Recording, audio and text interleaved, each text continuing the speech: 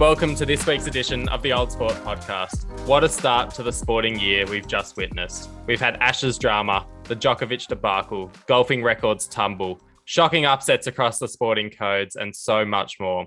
I'm Hamish Stewart, and helping me digest this sporting feast, as always, are Ben Rosen and Hugo Carson. Boys, how are you? And have you had a chance to catch your breath after a whirlwind week? I'm well, thanks, mate. Very well. It was a whirlwind week. Well put. Lovely intro. Have sort of had a chance to catch a breath, but I'm looking forward to sinking our teeth into this one. What about you, Hugo? Yeah, I mean, you don't even know where to begin, honestly. There's so many incidents and outcomes to analyze that it's going to be a great episode, and can't wait to really dig in. I'll tell you exactly where we're going to begin. We'll begin with the Ashes fourth test in Sydney, which was a fantastic one. An injury-plagued English team managed to hang on for a draw in what was undoubtedly, for mine, the match of summer thus far, capped off by a drama-packed final day. The contest really had everything that we love about Test cricket in it. It had fantastic narratives, comeback stories, resilience, and some tactical decisions that beget scrutiny and debate from all quasi-informed onlookers. And on that note, we'll have plenty more to say about the test in just a moment. In other international cricketing news, New Zealand have bounced back with a vengeance against the touring Bangladesh team, who actually sent the home side into bat on what looked to me, and obviously to them, to be a real green seamer in Christchurch. But 2 days and 521 runs later, that proved to be a fairly poor decision, as Tom Latham put the tourists to the sword with a sparkling 252 at the top of the order. The home side ended up winning that test comfortably by an innings and 117 runs. And Ben, finally, just while we're there, yes, I saw on Twitter today, can't say I was watching the end of the game, but the last wicket was taken by Ross Taylor in his final test. Yeah. This big, juicy the wicket ball? juicy half volley off spinning, and the Bangladeshi batsman's just slogged it straight up in the air. It's absolute scenes there in Christchurch. What else we got? Domestic T20, who could forget? So the Perth Scorchers currently sit atop the Big Bash table after a 5-wicket victory over the Sydney Sixers. Meanwhile, the Thunder are just one game back following an imperious 9-wicket victory over the Hurricanes. So they're rounding into form just at the right time.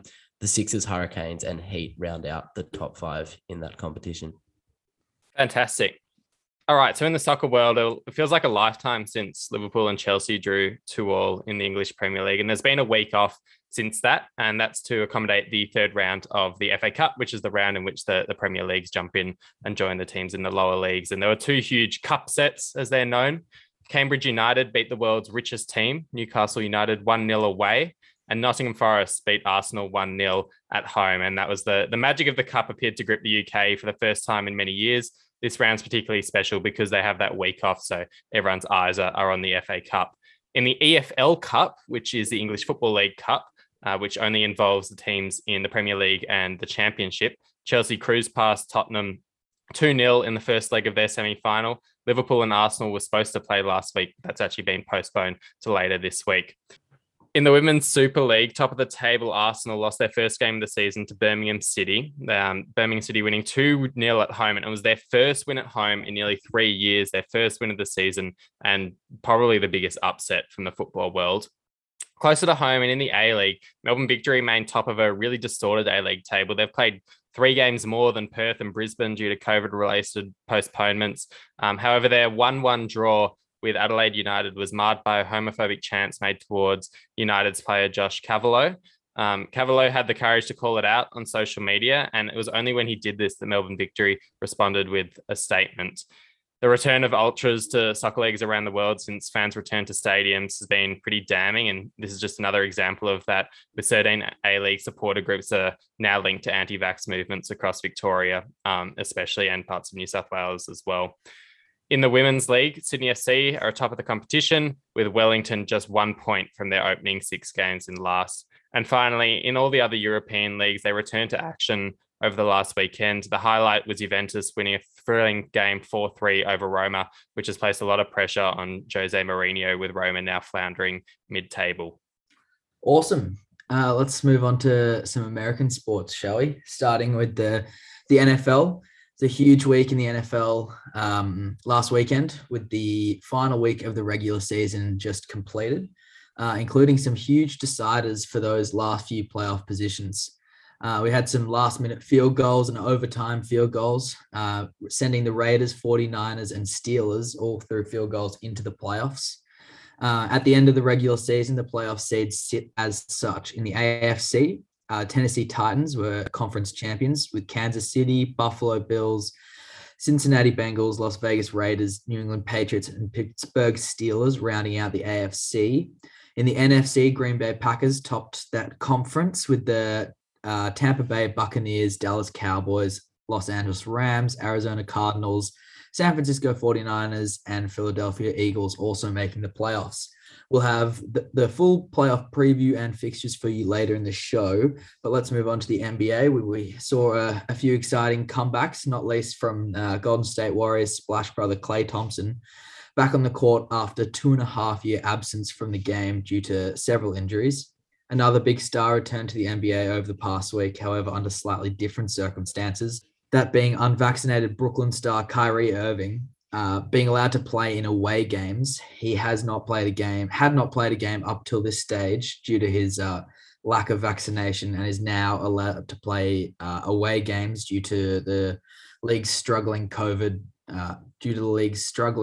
numbers due to COVID cases.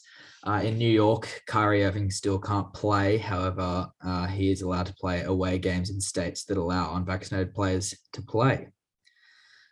That's your US sports review. Ben, how about a bit closer in the AFLW?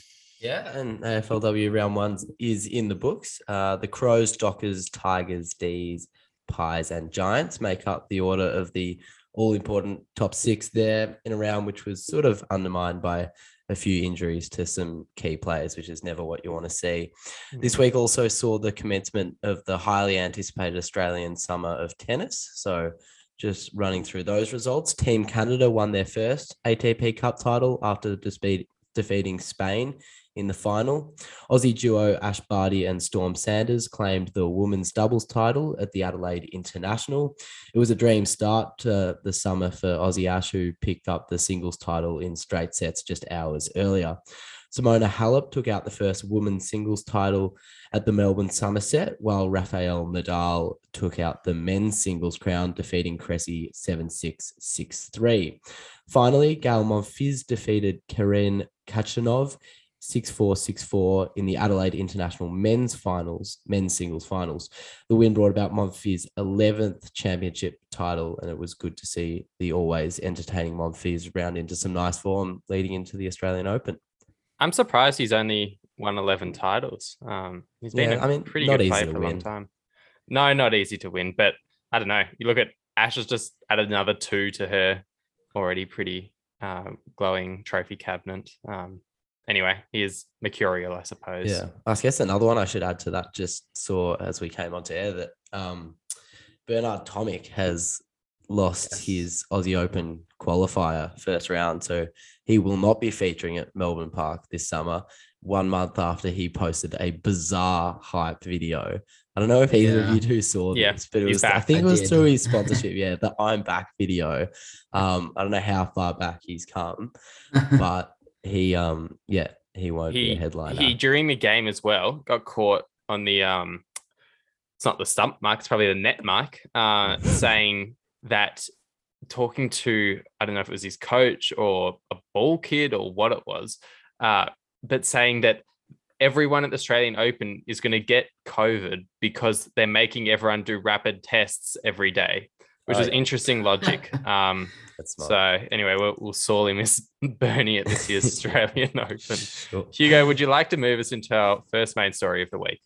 The Ashes 4th test in Sydney. Okay, yeah, let's get into it.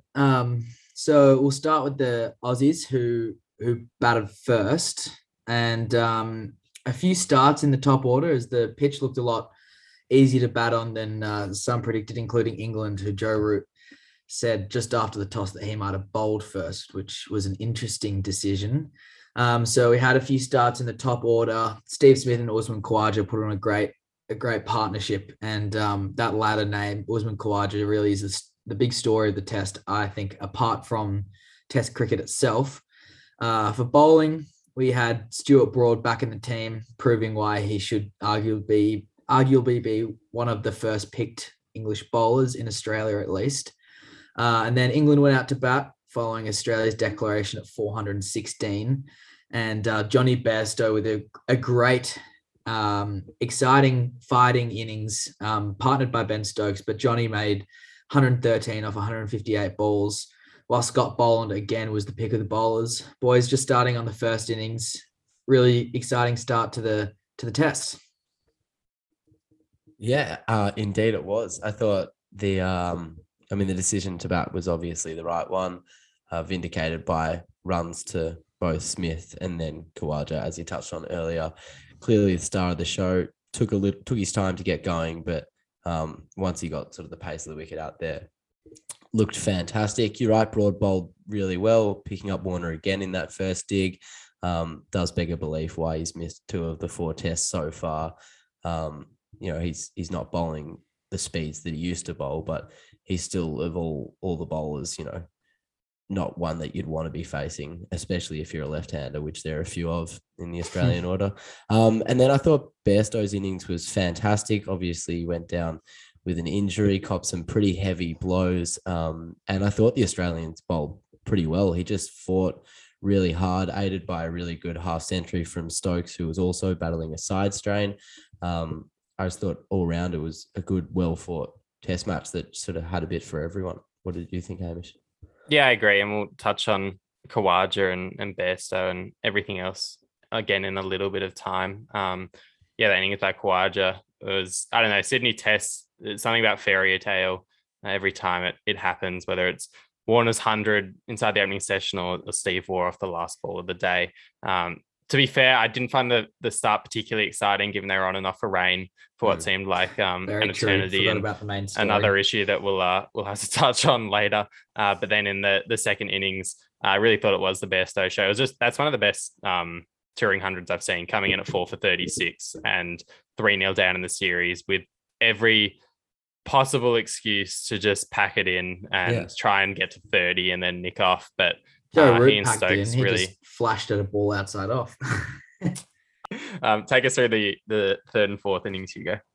Yeah, so it was an interesting one. The Aussies came out to bat with a slender lead, or at least a lot slender than it seemed like the lead would be with England's poor start.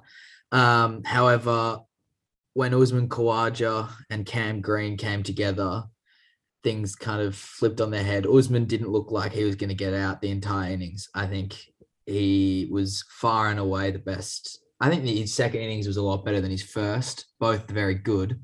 But it was great to see him just smiling from ear to ear after that second 100. He spoke post-game about how after his first 100, he was just kind of relieved and nice to celebrate, but then moved on. And the second innings, he spoke and said that, look, just smiling ear to ear and couldn't be happier with that. And you could just see it on his face, and such a good story to see. And, you saw the images of his wife and newly born child as well, celebrating together. And then also Cam Green, who was arguably on the verge of getting dropped. Scored only 74 as well.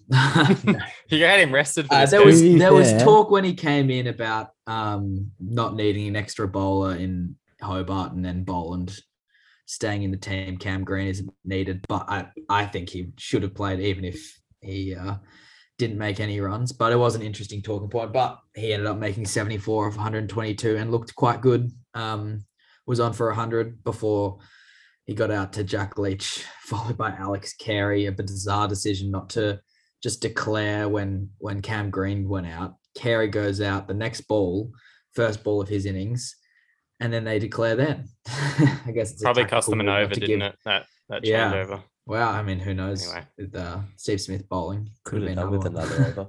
Anyway, boys. Then England came in to bat, and Zach Crawley, another good story for England there. Looked really good. He looked attacking, really good. Hit the short ball really well. Averages over 100 against the short ball, I'm pretty sure. So a good batsman, should have potentially been in the first test, and another thing to talk about there. And then Haseeb Hameed, another single-digit score. Looks like his future might be questionable.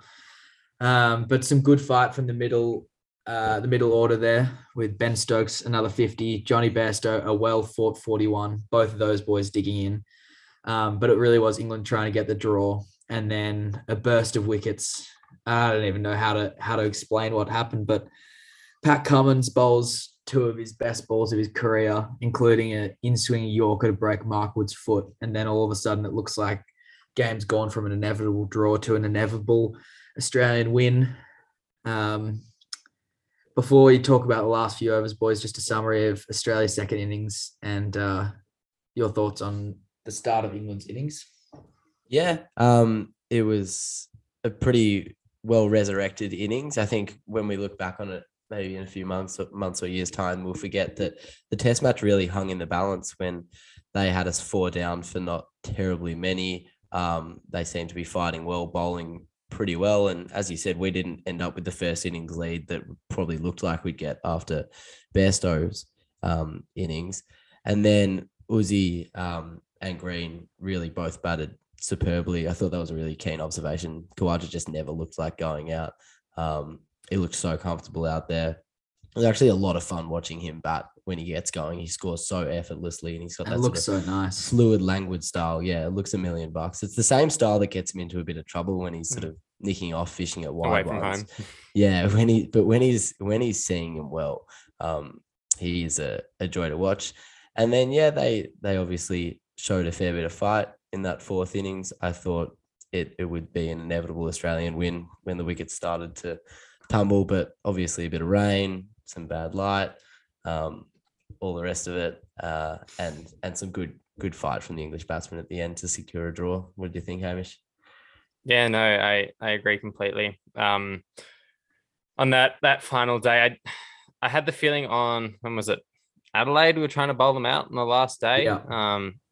I was very confident overnight. Like, I never really doubted throughout the day, even when there was that bloke's Butler stand. But today, not today, but on the last day of the Sydney Test, even before the day's play, just didn't feel particularly confident, seeing that the pitch was pretty flat. Openers obviously have to restart again in the morning, but the fact they got to none for 30 overnight was a good enough sign that things were okay, especially if you could get through those first couple of overs. And Stark being tired, was pretty easy to see throughout the whole Test match. I was listening to most of it on the radio because I was in the car, and they were talking about before the game, they're watching the warm-up, and he was literally grimacing, trying to do like his medicine ball side to sides to warm his body up. He looked like he was in a fair bit of pain, and looks like it's just soreness from playing 4 tests back to back. Obviously, Captain Cummins came in and got those couple of crucial wickets, but wasn't quite enough in the end. And, you know, to be fair, although Australia outplayed England for most of the test, I think a draw was probably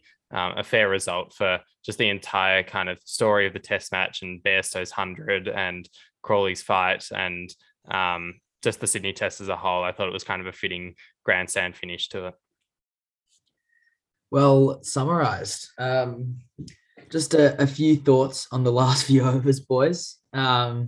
Basically, for those who didn't catch it, bad lighting came into effect in Sydney, which meant that it would have been called off. However, Pat Cummins, the Australian captain, decided or suggested that he would only bowl spin bowlers who bowl obviously a lot slower. So it was between, obviously Nathan Lyon would bowl at one end, and then it was between Marnus Labuschagne and Steve Smith to bowl from the other end.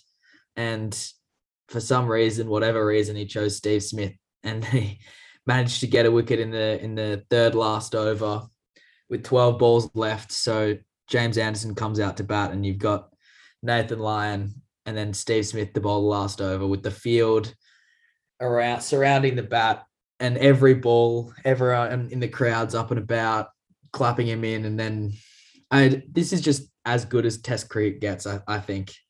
Batsman, you've got a batsman who never practices batting or rarely practices batting, trying to survive a bowler who rarely practices bowling ever in Steve Smith. With it all to play for. With it all to play for.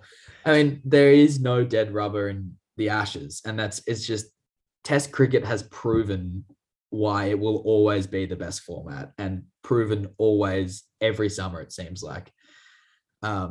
It's just unbelievable. No two games are the same, and this is one of the best ever. Yeah, it was an absolute cracker. The end was so drama packed as well, having the spinners on. I think you do have to you've probably got to throw Smith the ball. He was picked as a standalone leg spinner like really? years ago. Didn't know that. But yeah, he started his who knew?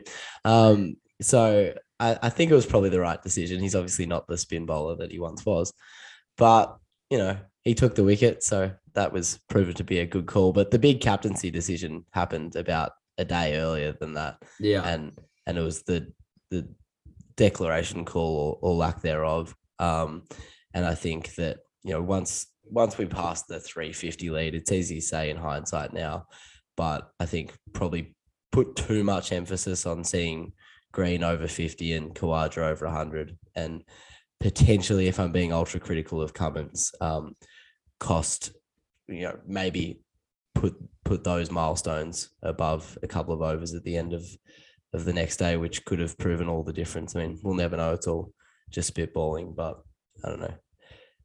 We'll see. Another small point. I totally agree, by the way, Ben. An interesting decision from Pat Cummins there. Another small point that it seems like not a lot of people want to talk about. It's a bit of an ugly conversation because everyone does love him so much, but Alex Carey's keeping has again come under question. Hamish, you're a full-time wicketkeeper nowadays. Any thoughts there? Yeah, look, his right leg's just not quite strong enough. So he's moving to that right hand side. No, I'm not even going to bother. That run out off Bairstow, that was the key moment for me. They get that run out there, they win the test. It's always tempting when the ball's bouncing right at the base of the stumps or where you think it's going to hit the base of the stumps to come up early and let it go through. But he wasn't even watching the ball like when it passed him. I don't know. You can't be too critical. He hasn't covered himself in glory the entire series. He took 8 catches in Brisbane, but it's fair to say most of them were pretty straightforward. Yeah. And I think he's got to play in Hobart, and you've got to give him a chance because he's waited so long. But yeah, hasn't covered himself in glory. It's okay to carry a couple of people through these kinds of series, though, when we don't have either team exactly at the top of the peak of their powers. On the kind of advertisement for Test cricket, like, I don't know, Test cricket feels the need to kind of always say that it's alive and doing well. I can't really think of another sport that always you hear saying X sport is alive and well, and we don't need to worry about people losing interest in it or blah, blah, blah. Baseball potentially, but I suppose it's Test cricket as a format. Yeah.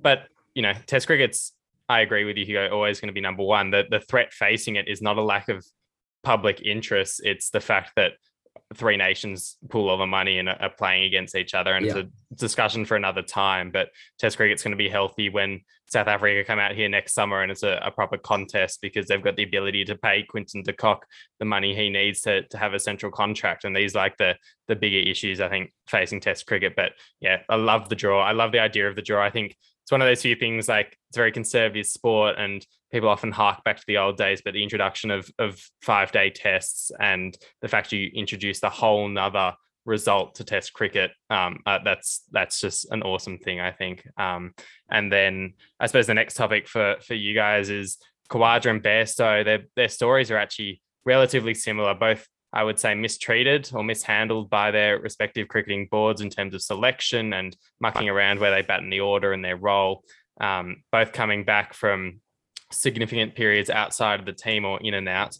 Bairstow's thumb's obviously injured and he's in doubt for the final test. We're not sure how he'll go, even though I heard some comments saying he batted better with the sore thumb because, his bat was coming down straighter and blah, blah, blah. And then Uzi, obviously, I'll just give my 2 cents on the selection of the Hobart test, but I think not picking a guy who's made 200s in a test match would absolutely undermine any credibility in how we select our Test cricket teams. And I think for George Bailey's own sake, he has to simply select Khawaja. Pat Cummins said just about as much after the game. Where do you boys think he should slot in? Does Head get back? Is he unlucky? Or does Harris miss out simply because there's a better batsman than him? I think Head has to come back, and they more or less tacitly told Head that he would come back because I mean he's out of the side through absolutely no fault of his own, and batted very well at the Gabba. So I think he comes back in the team. I completely agree with you about Khawaja. And then, yeah, maybe it's a tough time to be Marcus Harris. He hasn't done a lot wrong, but I think not doing much wrong isn't enough in this case when both the other two batsmen in the conversation have scored centuries and you haven't. What do you reckon, Hugo? Yeah, I think he has to take Marcus Harris's spot. Everyone keeps talking about the Melbourne innings, and I loved it. We watched it, Hamish, you and I together. It was great to watch, but also he played and missed about 100 times. I think it was a and I mean, obviously, that's an art in itself, but it just you can't possibly. People wanted Khawaja in to open before the series, and Harris has not firmed his stock in my eyes at all. I like him as a player, and I think there is potential there. Maybe when Warner retires or something. I mean, Harris isn't that young himself, but Khawaja has to come in ahead. Probably deserves his spot 100 more than Harris, though. Uzun Khawaja's already outscored Marcus Harris this series. So there you go. Yeah, I agree completely with both of what you've said. I wouldn't actually be too disappointed if Head missed out simply because it's the last test, but I agree he deserves his spot more than Harris does. I think Usman Khawaja is the best batsman in Australia at the moment. Like, if you had to bet right now on your house on who you think is going to make 100 in Hobart. Not that we support gambling. Obviously not. You've been put in this situation where you have to put your house up and they're going to take it if you get it wrong. I'm putting Khawaja more likely to get a century than Smith and Warner, and Lavishane's the only one that you would think about. So it's kind of incredible to think about. No. Really, Ben. Smith is good. Obviously, one of the best in the world still. Well, you can't take a one match sample size though. Like on the but it's form. It was a fantastic, but yeah, sheer form's one thing, and it was a really good deck, and it only got better. I mean, as you said, he looked better in the second innings, but so did the pitch. I'm not to diminish the achievement. He's batting incredibly, but Labuschagne is the best Test batsman in the world, and he's at that moniker. Mark Wood will nick him off. Yeah, with his broken foot. But he's walking across the stumps now. I don't know. I like the vote of confidence in Khawaja, and I hope he's listening. And I hope he stops listening when I start talking. But he's doesn't look the batsman Labuschagne does, I don't think. Yeah, no, that's fair enough. The one thing I'd say also on Harris is that the only argument possibly you can make for selecting Harris over Khawaja is that, it's an investment in the future. But Harris isn't the long-term goal. Pucovski's their long-term one. Yeah. Like, and then maybe it's Renshaw, maybe it's someone else. You can work around that. I think it's okay to have two old guys opening when you've got Pucovski coming back to cricket and you've got other guys as well, seeing that there's a chance now. Test cricket isn't the place to grow the future. That's always been Sheffield Shield's role, is to, have your young players there, and once they're good enough, they make the Australian Test side, which is the best batsman, not necessarily, he's got good potential, we'll start him young. You want your best possible team playing. To be fair to Harris, he's been the dominant Shield opener. I agree.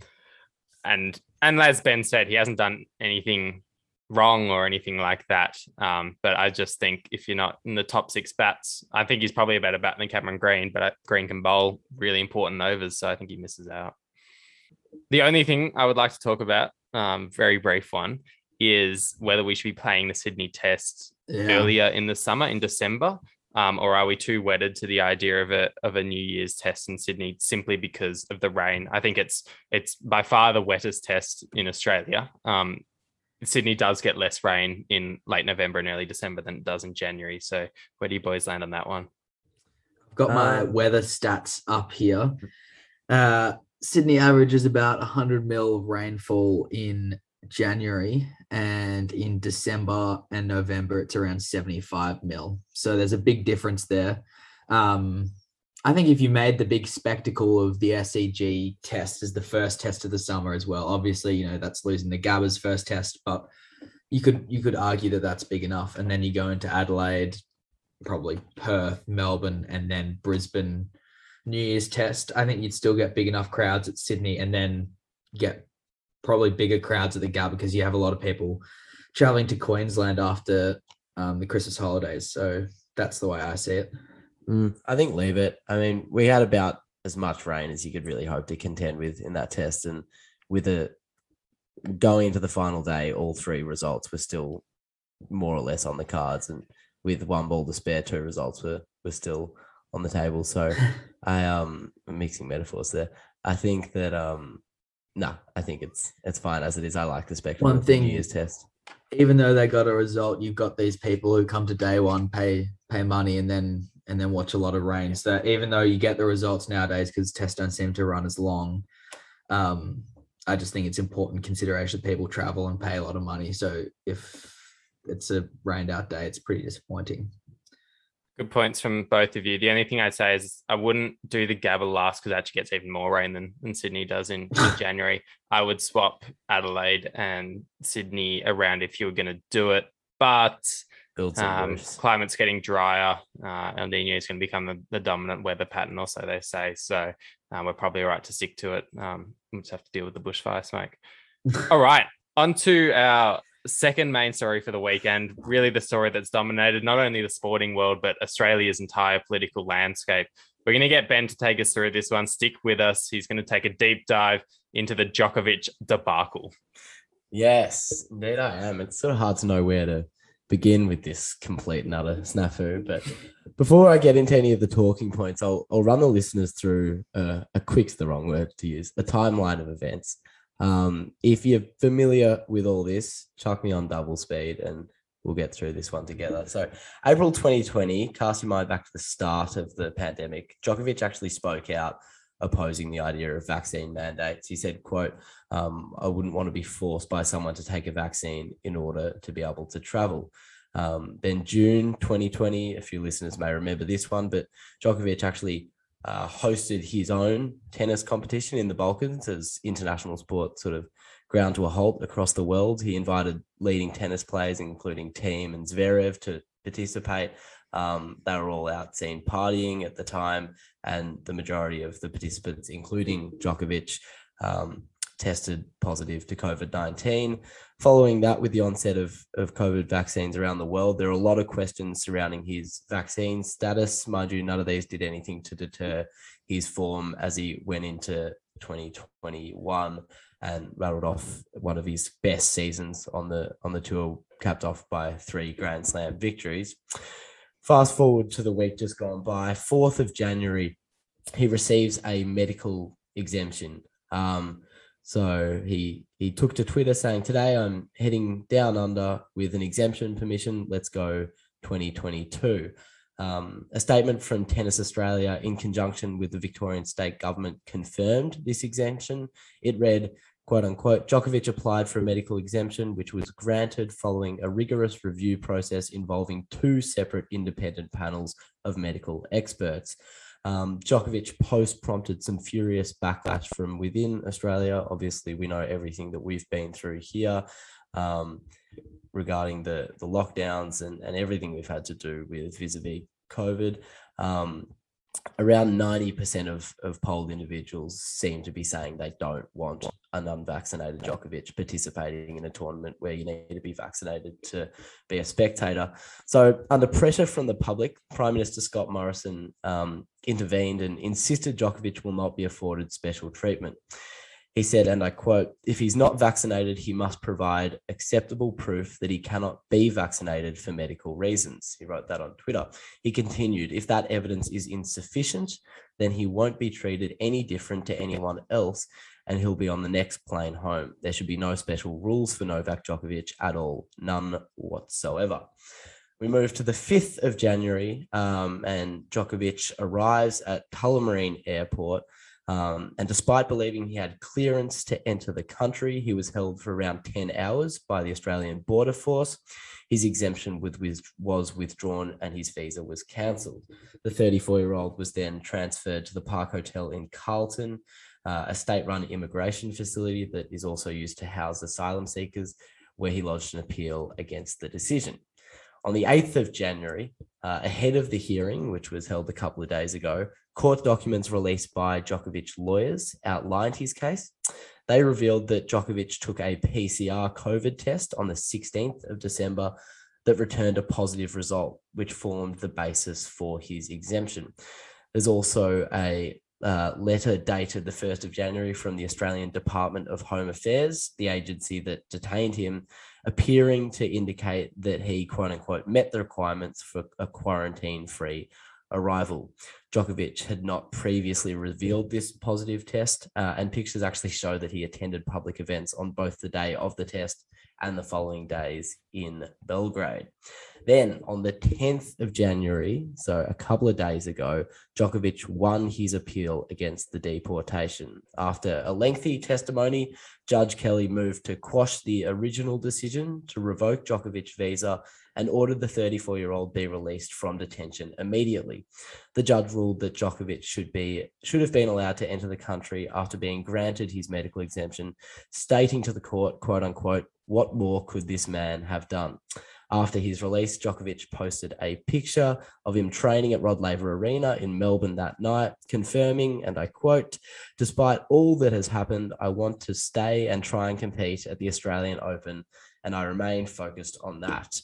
So right now, as we stand and come to you live, the saga is not quite finished. There is a possibility of a 3-year ban from the country still hanging over Djokovic's head, given the potential for a discretionary call from the immigration minister, Alex Hawke. As I said, this saga gives rise to a whole host of talking points, and I'm sure everyone will be excited to stop listening to my voice. So I'll toss to you, Hamish. Where do you begin? What are your thoughts? Well, firstly, it's a fantastic wrap you've given us there.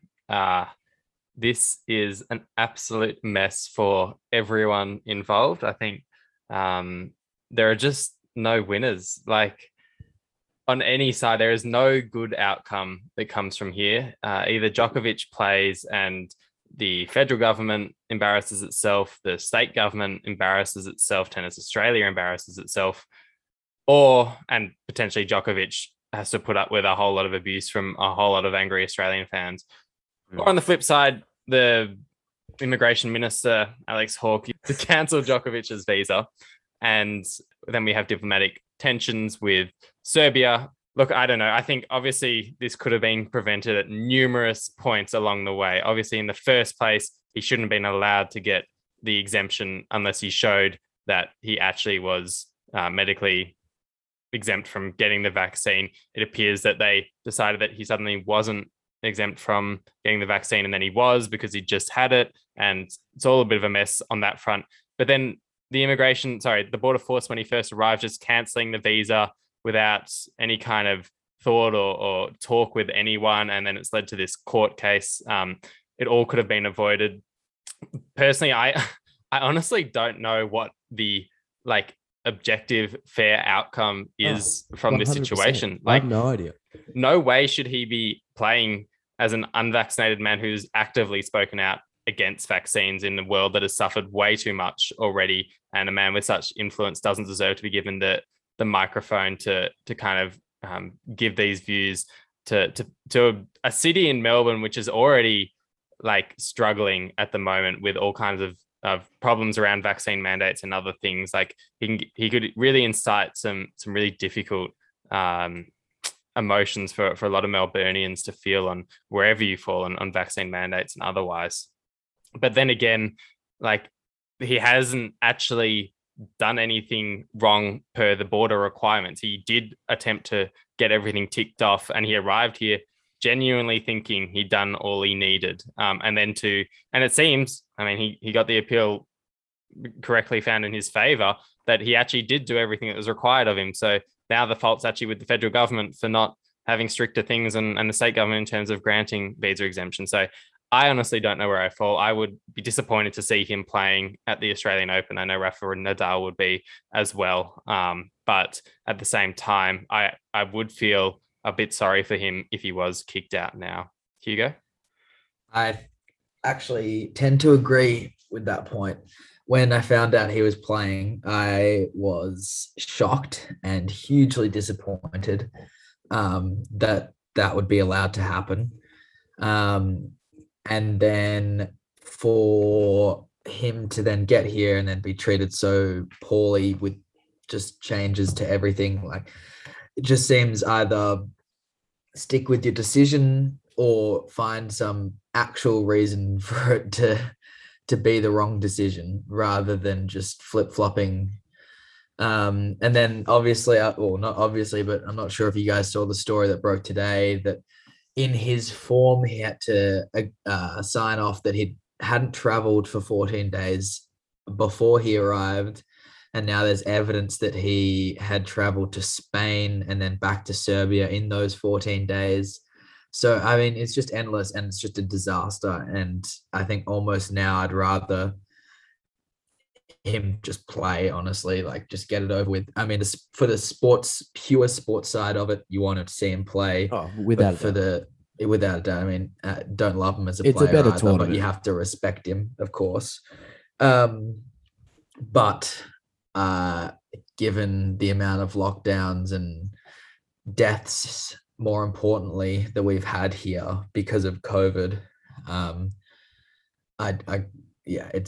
it's pretty gutting to see him play. But now I almost feel bad for him, which is bizarre. Like, how has that happened?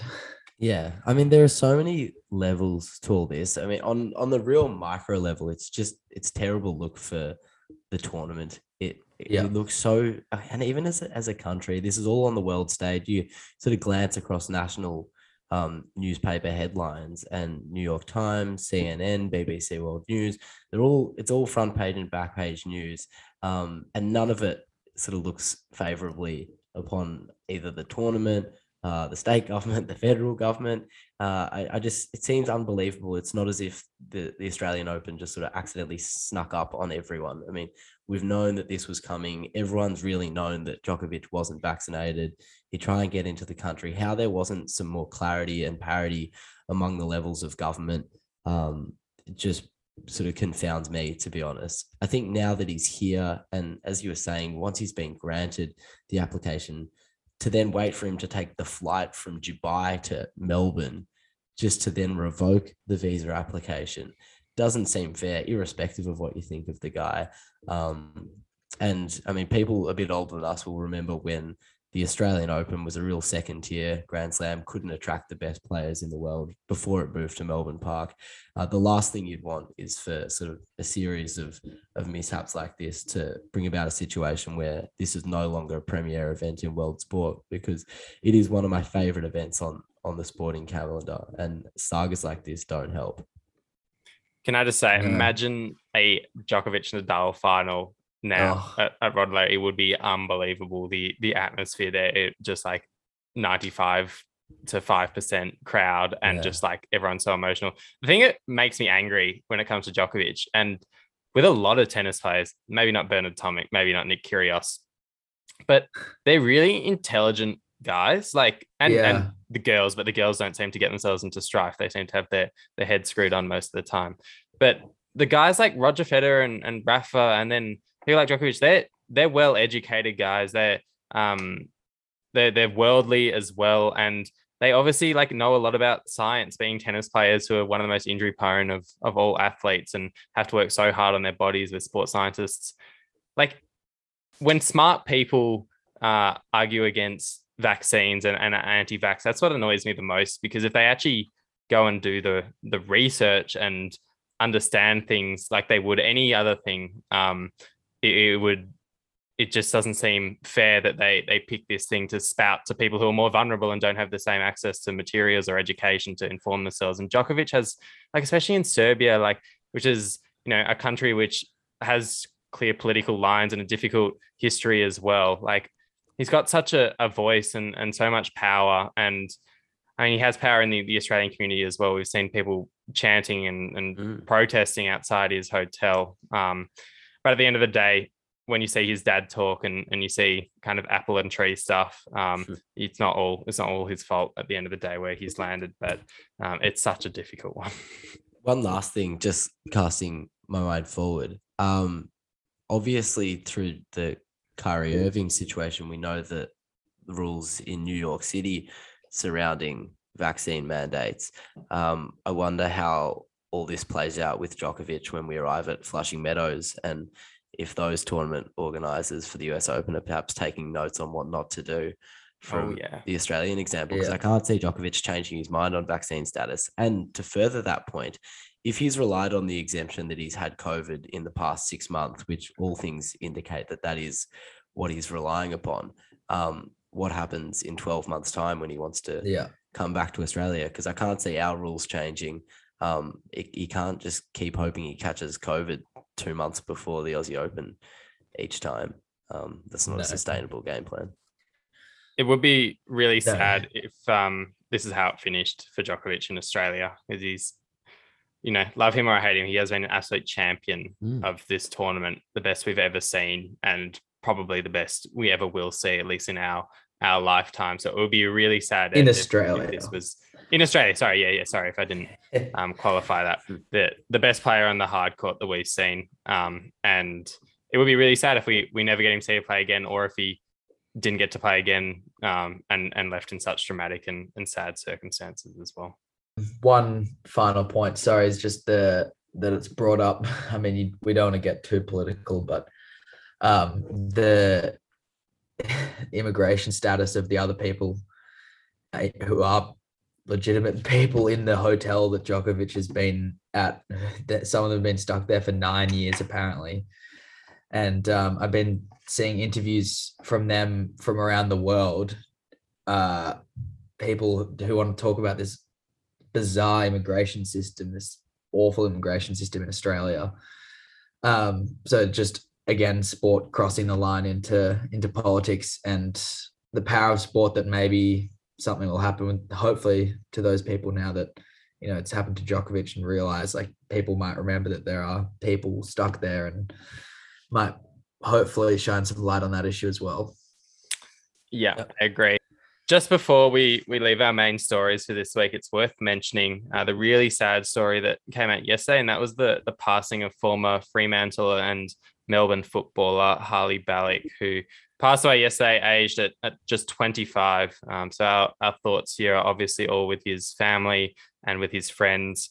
I don't remember him playing a lot. I remember watching him one game versus Richmond, and he was a really talented footballer. And from the region he was from, he was really equipped to be the next big thing. But then he became one of the first players at a really young age of 21, 22 to come out and start speaking actively about mental health. He retired shortly after Tom Boyd did, and those two were really the first two in this kind of modern generation to make mental health a topic you can talk about in the AFL landscape, and they copped a fair bit of flack on the back of that. And he actually spent his last couple of years helping young people who are struggling with their own mental health in the community, not just in the AFL system, but in the community. So it's a really sad story to hear his passing. And I really think it's something AFL in particular has to look at, because it's still a bit of a taboo topic. There's still trolls on the internet who just get to say whatever they want. And even worse than that, people in the media saying that, people need to harden up and this kind of thing, when not understanding that people actually do want to get better, and it's not as easy as just hardening up. Yeah, couldn't agree more. Love it. 25 is far too young.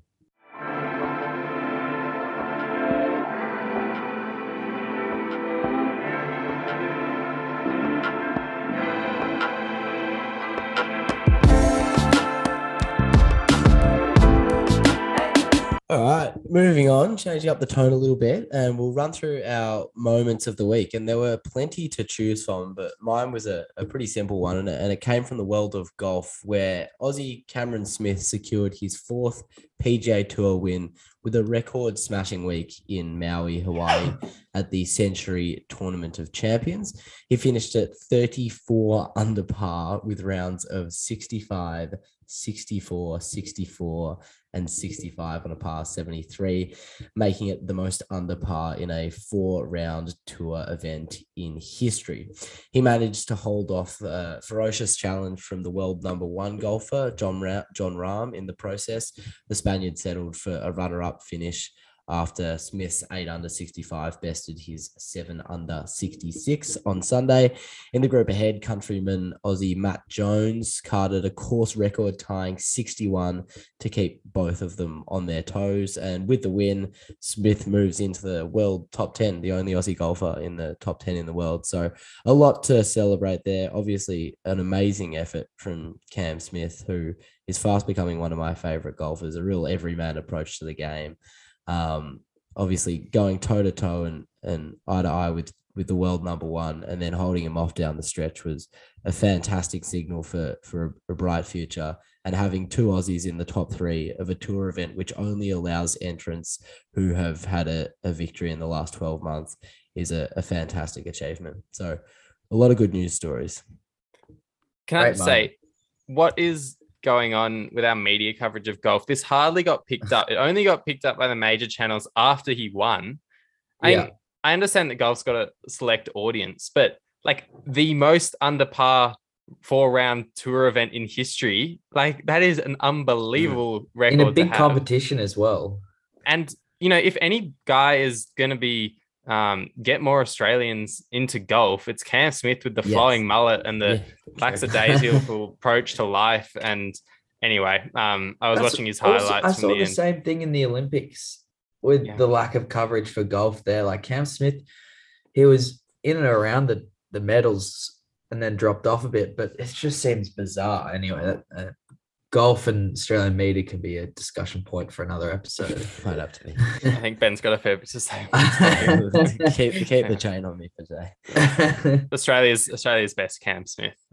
Shout out to all our NRL fans out there.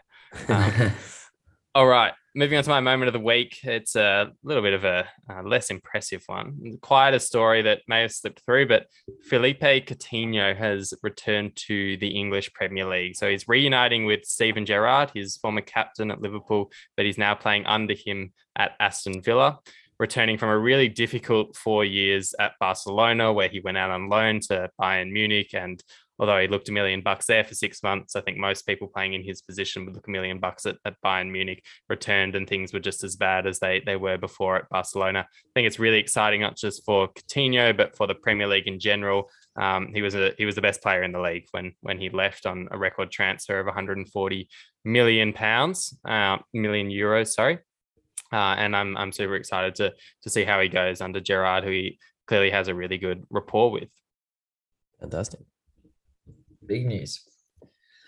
So my moment of the week is a bit of a niche one, but we are a sports podcast for sports nuffies and for those who don't love sports. But basically, in a huge week, listening to this doesn't love sports. What are you doing? If you're listening to this and you're 50 minutes in and you don't like sport, please do me a favor and stop listening. Or send us an email and tell us why our voices sound so good. For those who can't catch up with the weekly sports news, want a conversation starter, these are some great topics. Might have to listen on 2 times speed through all the cricket chat, but anyway, it is a cricket moment, but a bit more of a niche one. So I've chosen to look at more of the local side of sport. My local cricket team over the past weekend had to forfeit 2 of its 5 matches on Saturday, just like many professional teams. Local sports teams right now, all around the world, but looking more at Australia with our rising case numbers, they're struggling to field teams and even to continue competitions going. Many competitions seem to make the rational decision to postpone the restarting cricket after the summer break. However, many other competitions attempted to push through COVID, which, in my opinion, seems truly bizarre. When there's thousands of cases, everyone seems to be isolating with either with COVID or a close contact. It just seems like a rational decision needs to be made by these competitions for the benefit of the community to just postpone.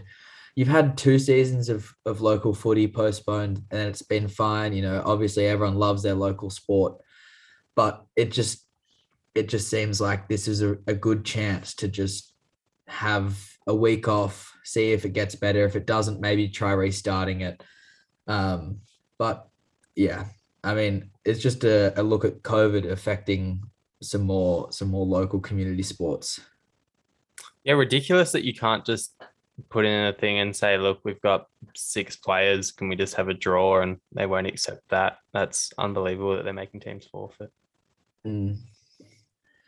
Yeah, and I mean the 3 teams we fielded weren't exactly up to the normal standard, but it is park cricket, so it's not that high standard anyway. It's a seller's market for fill-ins, Stewie. Yeah, a couple of cricketers that haven't played for a few seasons. Well, I heard a rumor you were thinking of heading back. Yeah, fake news. Yeah, there's a lot of that going around. No one would have me, mate. I shopped around. They wouldn't give me a cap. What are you gonna do? We got a fan moment of the week for us, Hamish. Yeah, this one comes on behalf of all our baseball lovers.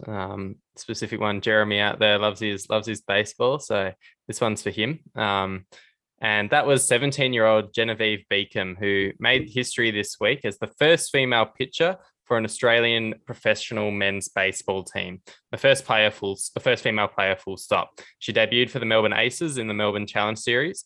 She signed for the Aces early this month as a development player and was subbed into Saturday's match against the Adelaide Giants for the Giants' final innings. She recorded no hits and no runs, and despite losing the match, she started with that perfect score sheet.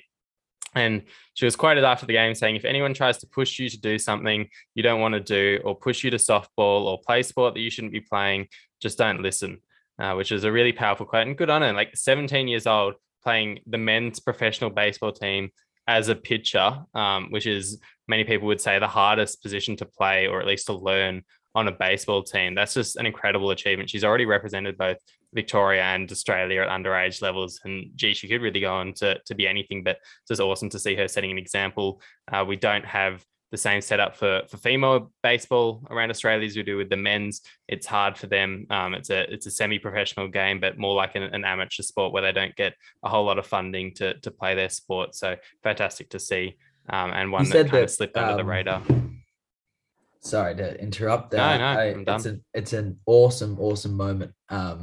Not just for baseball fans, but also for all sports fans, all fans of women's sport, which all sports fans should be.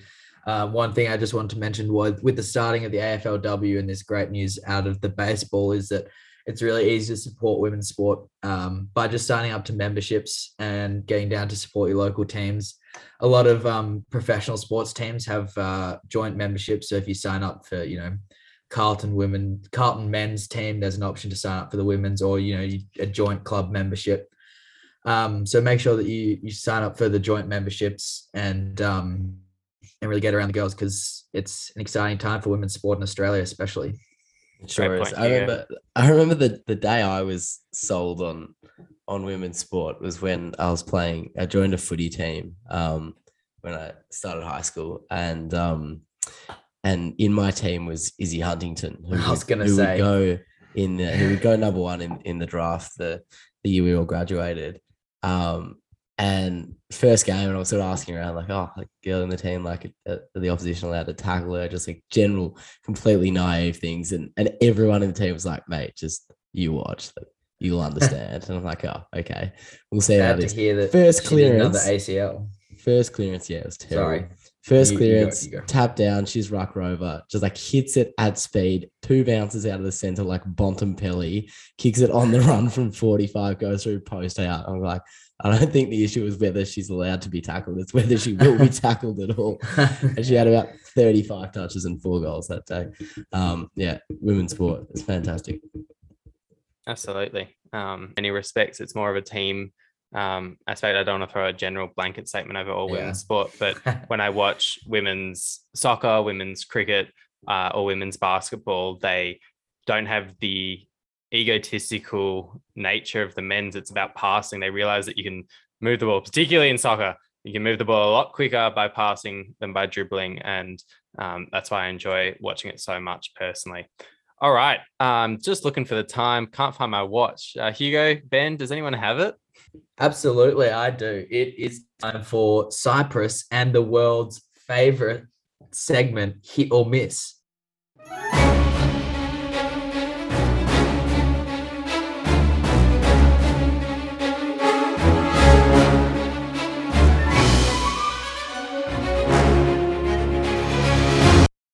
Shout out to our one listener in Cyprus.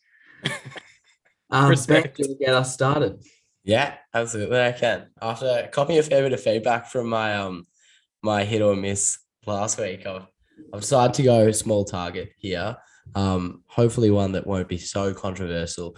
I'm saying that Paddy Mills should win Australian of the Year, hit or miss.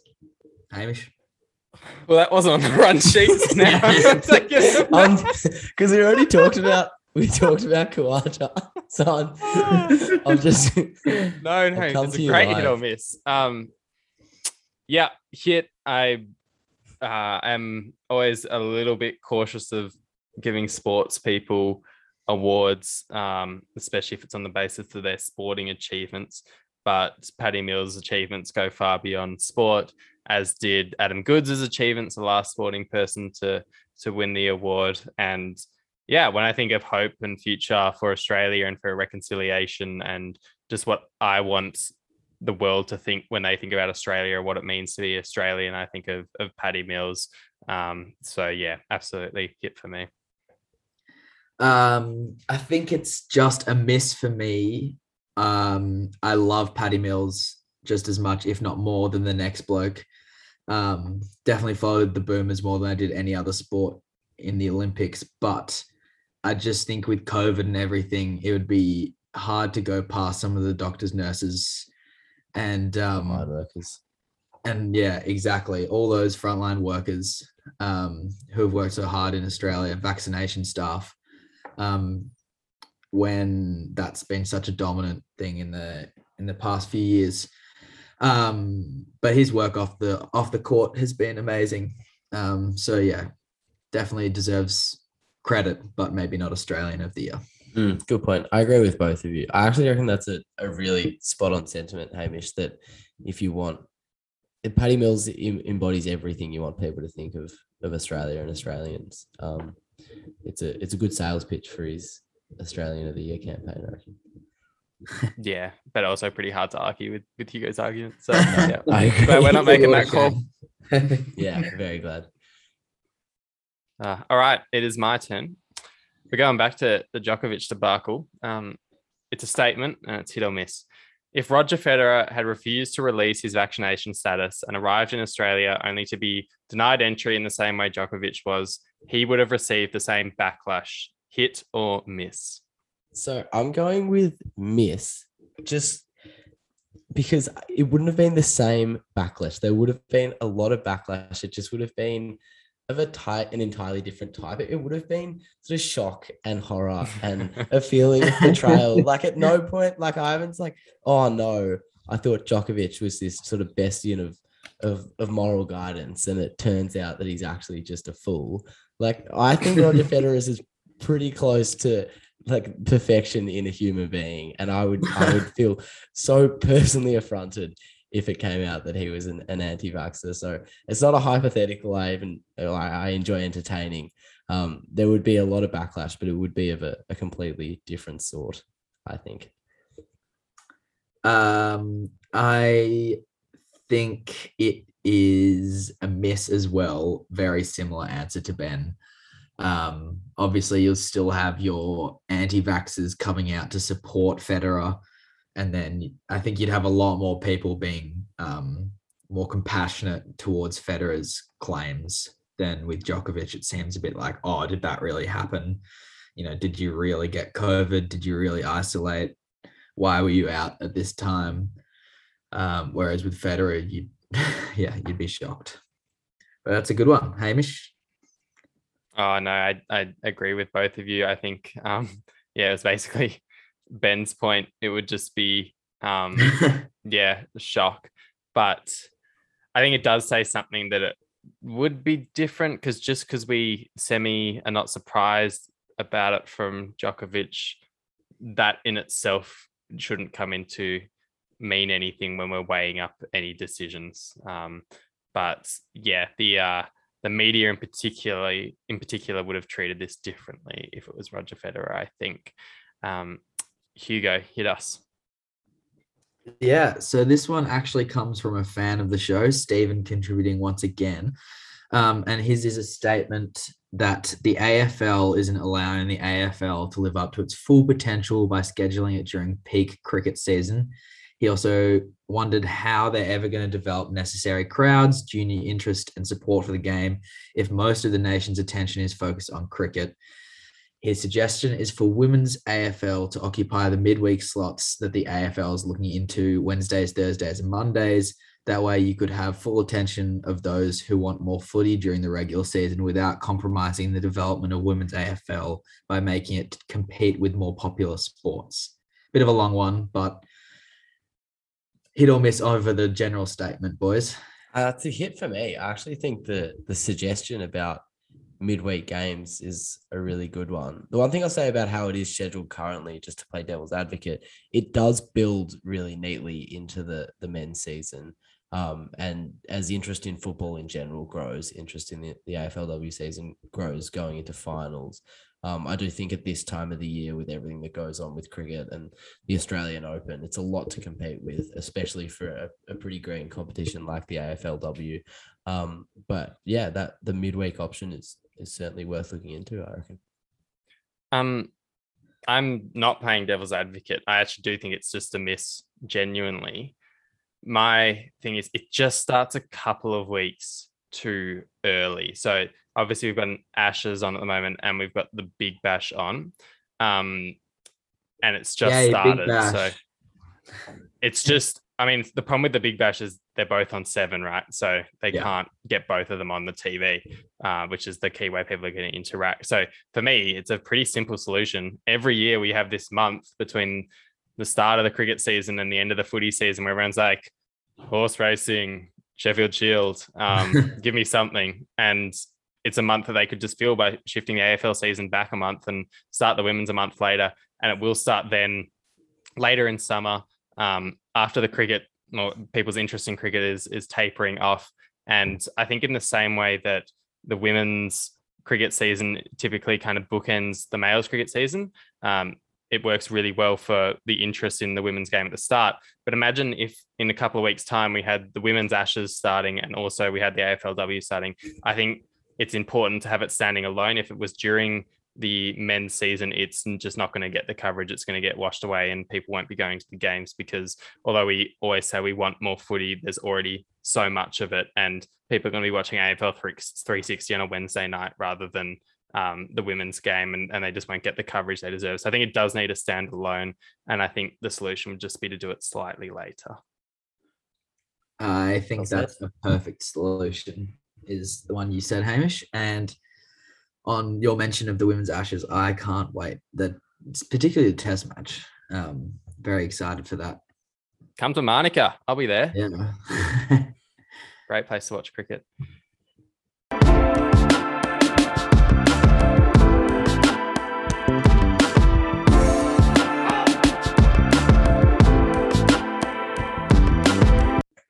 I'll briefly run through on this day or on this week segment.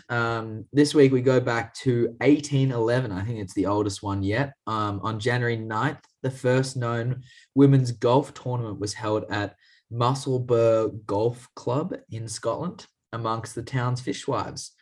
So just a nice little story to show how women in golf has been, progressing for over 200 years. And we've already talked about the coverage of golf in Australia, and it's even worse for the women's game. So yeah, just a little niche one for you there. I still find it fascinating that golf is, although the coverage obviously of women's golf isn't great, neither is it of men's golf. Golf's like considered to be one of the most conservative sports out there in terms of traditions and all these kinds of things. And yet it's one of the only sports in the world that pays the female competitions as much as it does the male competitions in terms of prize money. So I actually think, obviously, this is a great anniversary that you've picked up, Hugo. And ever since that famous round at Musselburgh Golf Club, things have been progressing in the women's game.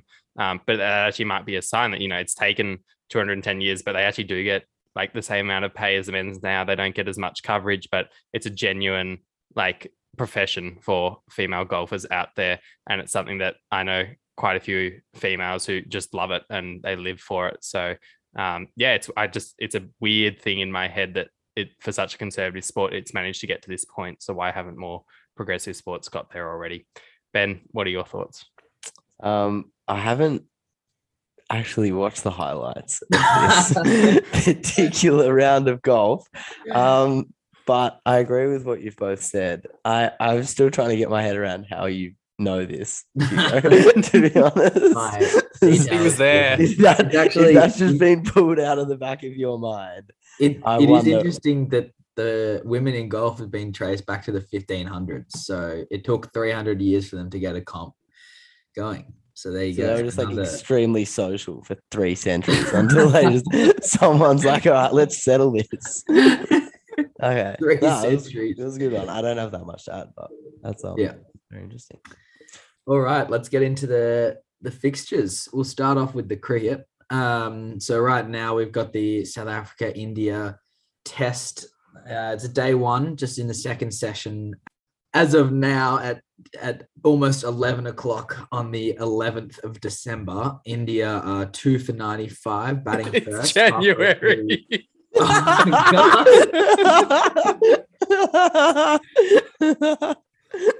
Oh. Sorry. Keep that in. Yeah. As of now, at almost 11 o'clock on the 11th of January, India are 3 for 95, with Pujara just being dismissed in that last minute for 43. That leaves Kohli and Rahane at the crease together. We're hoping for a really close game. And it looks like South Africa got a crucial breakthrough there, and India will look to build a total. In other sport cricket fixtures, we have, of course, the 5th test coming up at Hobart. First few days are sold out. Huge crowds expected. There is talk of weather, rain predicted, but here's hoping that we get a really good Hobart test and more cricket in Tasmania in the future. We've got a full week of Big Bash as well. Won't run you through the full schedule there. However, the Stars do end up playing about 7 games in 9 days or something like that. So if you're a Stars fan, follow the Big Bash and enjoy your cricket. Looking over to the US, as we teased earlier, we have the NFL playoffs coming up. We have the Super Wild Card weekend with 6 matches to take place. As conference winners, the Titans and Packers have earned a week off. On Sunday, Australia time, the Raiders face the Bengals, Patriots play the Bills, whilst on Monday we have a triple header with the Eagles, Buccaneers, 49ers, Cowboys, and Steelers, Chiefs all playing together. Finally, the Cardinals face the Rams in a huge clash midday on Tuesday in the regular Monday night football slot. So some big playoff games there, and likely to see a few upsets, I reckon. Hamish, how about you run us through the big week of soccer coming up? Sure will, Hugo. I sound about just as excited as you for those upcoming 7 Stars Big Bash games. I'll be tuning into them. In the soccer world, there's 2 huge fixtures in the Premier League this weekend. Firstly, we have Manchester City versus Chelsea at 11:30 p.m. on Saturday, followed up by Tottenham and Arsenal in the London Derby at 3:30 a.m. on Monday. They're both season-defining games. Manchester City trying to ward off Chelsea one final time as they try to wrap up the Premier League title really early into January. And then we have both Tottenham and Arsenal vying for that top 4 position, as well as just being a huge derby game, as it always is. Beforehand, though, we actually have Chelsea and Tottenham playing in the second leg of their EFL Cup semi-final tie, and that's on Thursday morning at 6:45. And we have Arsenal and Liverpool playing their first leg on Friday. So both Arsenal and Tottenham will be tired coming off the back of those games. All right, Ben, bring us home. Yes, and in tennis, the Australian summer rolls on with the 2nd Adelaide International and the Sydney Cup this week as players continue to gear up for the big one, the Australian Open, commencing on February the 17th. In AFLW, round 2 kicks off on Friday night with the Tigers hosting the Demons, followed by Pies Saints, Cats v Dogs, Eagles, Suns, Crows v North, and the Dockers taking on the Giants. In the world of golf, the PGA Tour will stay in Hawaii where the Waialae Country Club will play host to a star-studded field for the Sony Open. And in other golf news, Fox Sports has just announced this week its exclusive deal to broadcast the entire summer of Australian golf, kickstarting with the Australian PGA in a couple of weeks' time. So that should be a lot of fun. What are our tips and bold predictions for the features coming up, gentlemen? Hamish, I'll start with you. Well, in terms of tips, I'm just going to tip on the two key Premier League matches. Firstly, I think when it comes to Arsenal and Tottenham, I think Tottenham actually might have enough this weekend, despite Arsenal being above them. I think Tottenham might get there in a 2-1 victory. But in the big one, Chelsea and City, just the fact that Chelsea have to play this extra game 2 days beforehand, I think it's going to make it really hard for them. City in such good form. I honestly could see this being a proper romp and being kind of a 3-0 win for City and kind of wrapping up the title race. Hoping I'm wrong, though, hoping it stays interesting for the rest of the season. But to my bold prediction, look, I'm being fascinated by this whole India-South Africa series, and I think India are just going to edge them and they're going to record their first ever series win in South Africa. However, I'm going to add an extra onto this. I think Marco Jansen next summer in Australia is absolutely going to torment us, particularly our top order with that left arm swing. He looks like a serious player. He can bowl really fast and also bat a bit, and he's so raw at the moment. So unless he gets some stressies, I think he's one to watch out for. Very good. My tip is that Cameron Green is going to notch up his first Test century in Hobart. I liked what I saw in the second dig. I thought he rounded into some nice form with the bat. And I think he's absolutely primed against an English bowling attack, which will be pretty tired come the fifth test.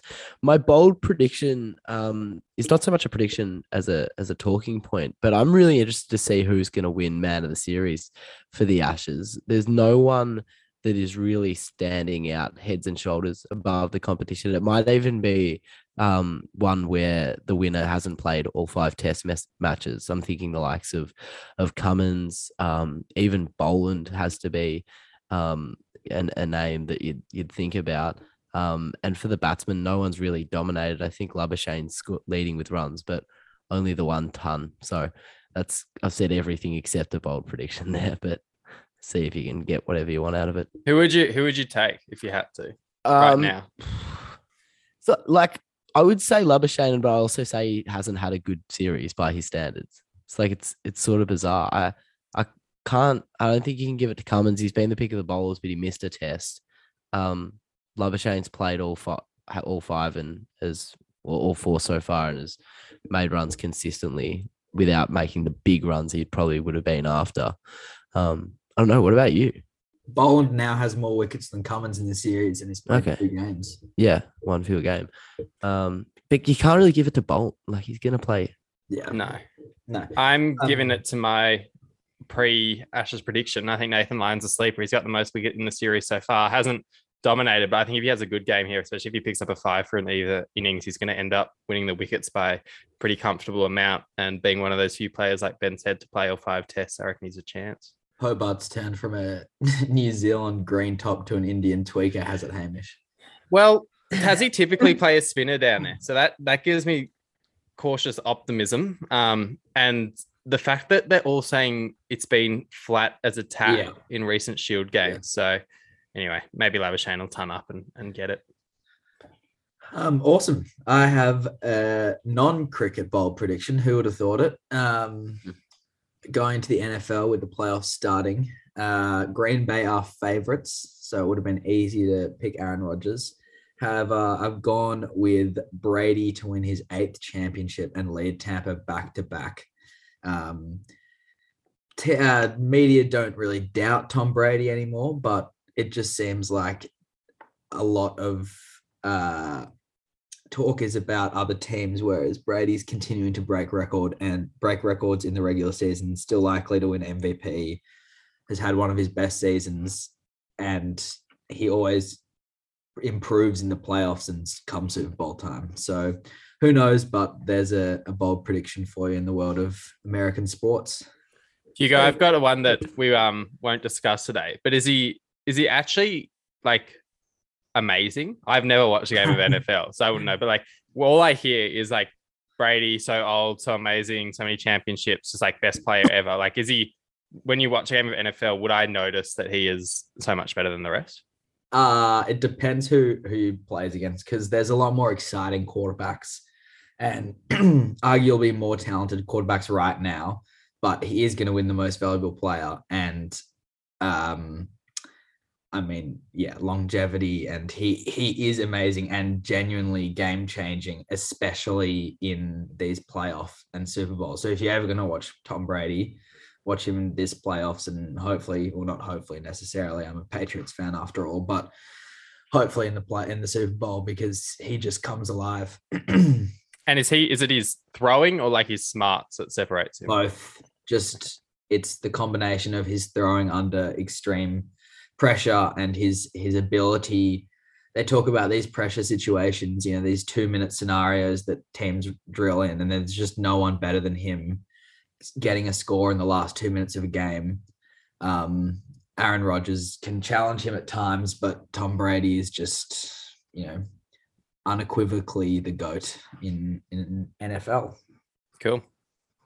No equivocation about it. Very good. On that note, that's just about all the time we have this week. Thanks to all the listeners for joining us right up until the end, as we've talked our way through a massive week in sport. Be sure to join us next week as we wrap up our Ashes coverage, preview the Australian Open, bring you all the news, results, tips, and predictions you should possibly hope to hear, and of course deliver another memorable installment of Australia's favourite podcasting segment, Hit or Miss. From Hugo, Hamish and myself, though, it is goodbye for now.